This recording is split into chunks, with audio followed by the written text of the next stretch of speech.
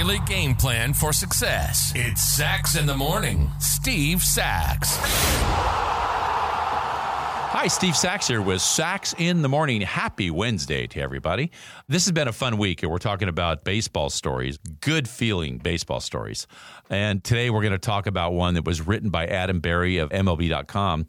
This is an amazing story. If you felt like that you've had some tough going, if you had to traverse some tough terrain in the game of life, well, I'm telling you what, this one today is something to behold. And this is about Tyler Zombro for the Durham Bulls.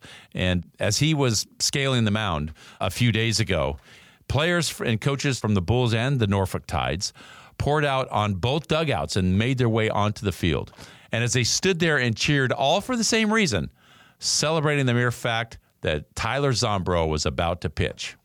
Now, last June 3rd, Zombro was pitching for AAA Durham against the same Norfolk team when he was struck in the right side of his head, just above his ear, by a 104-mile-per-hour line drive off the bat of Brett Cumberland. He underwent emergency brain surgery that night at Duke University Hospital, a 2.5-hour procedure that left him with 16 plates and 36 screws, stabilizing his skull. Now, Zombro is back, his full-circle comeback complete.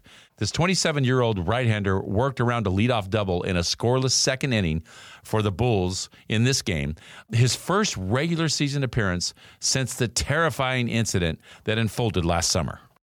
That's been one of the moments that certainly hit him the hardest, he said in an emotional phone interview. Between that and obviously speaking to the Durham manager, Brady Williams, and talking with Cumberland, who hit the baseball, there have been a lot of emotions. But I think it all came full circle and definitely was a symbol of me completing the journey to be back and performing in AAA. Remember, AAA, folks, this is the next step, just one step below competing at the big league level. So it's not just guys that are trying to get there. These are guys that are due to play in the big leagues.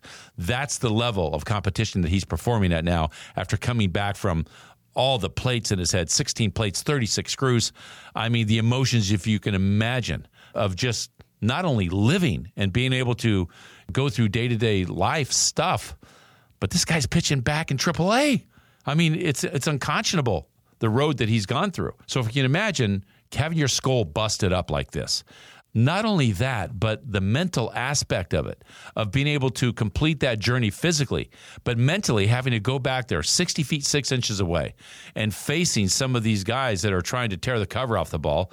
You know, do you think there might be a little bit of reticence about him?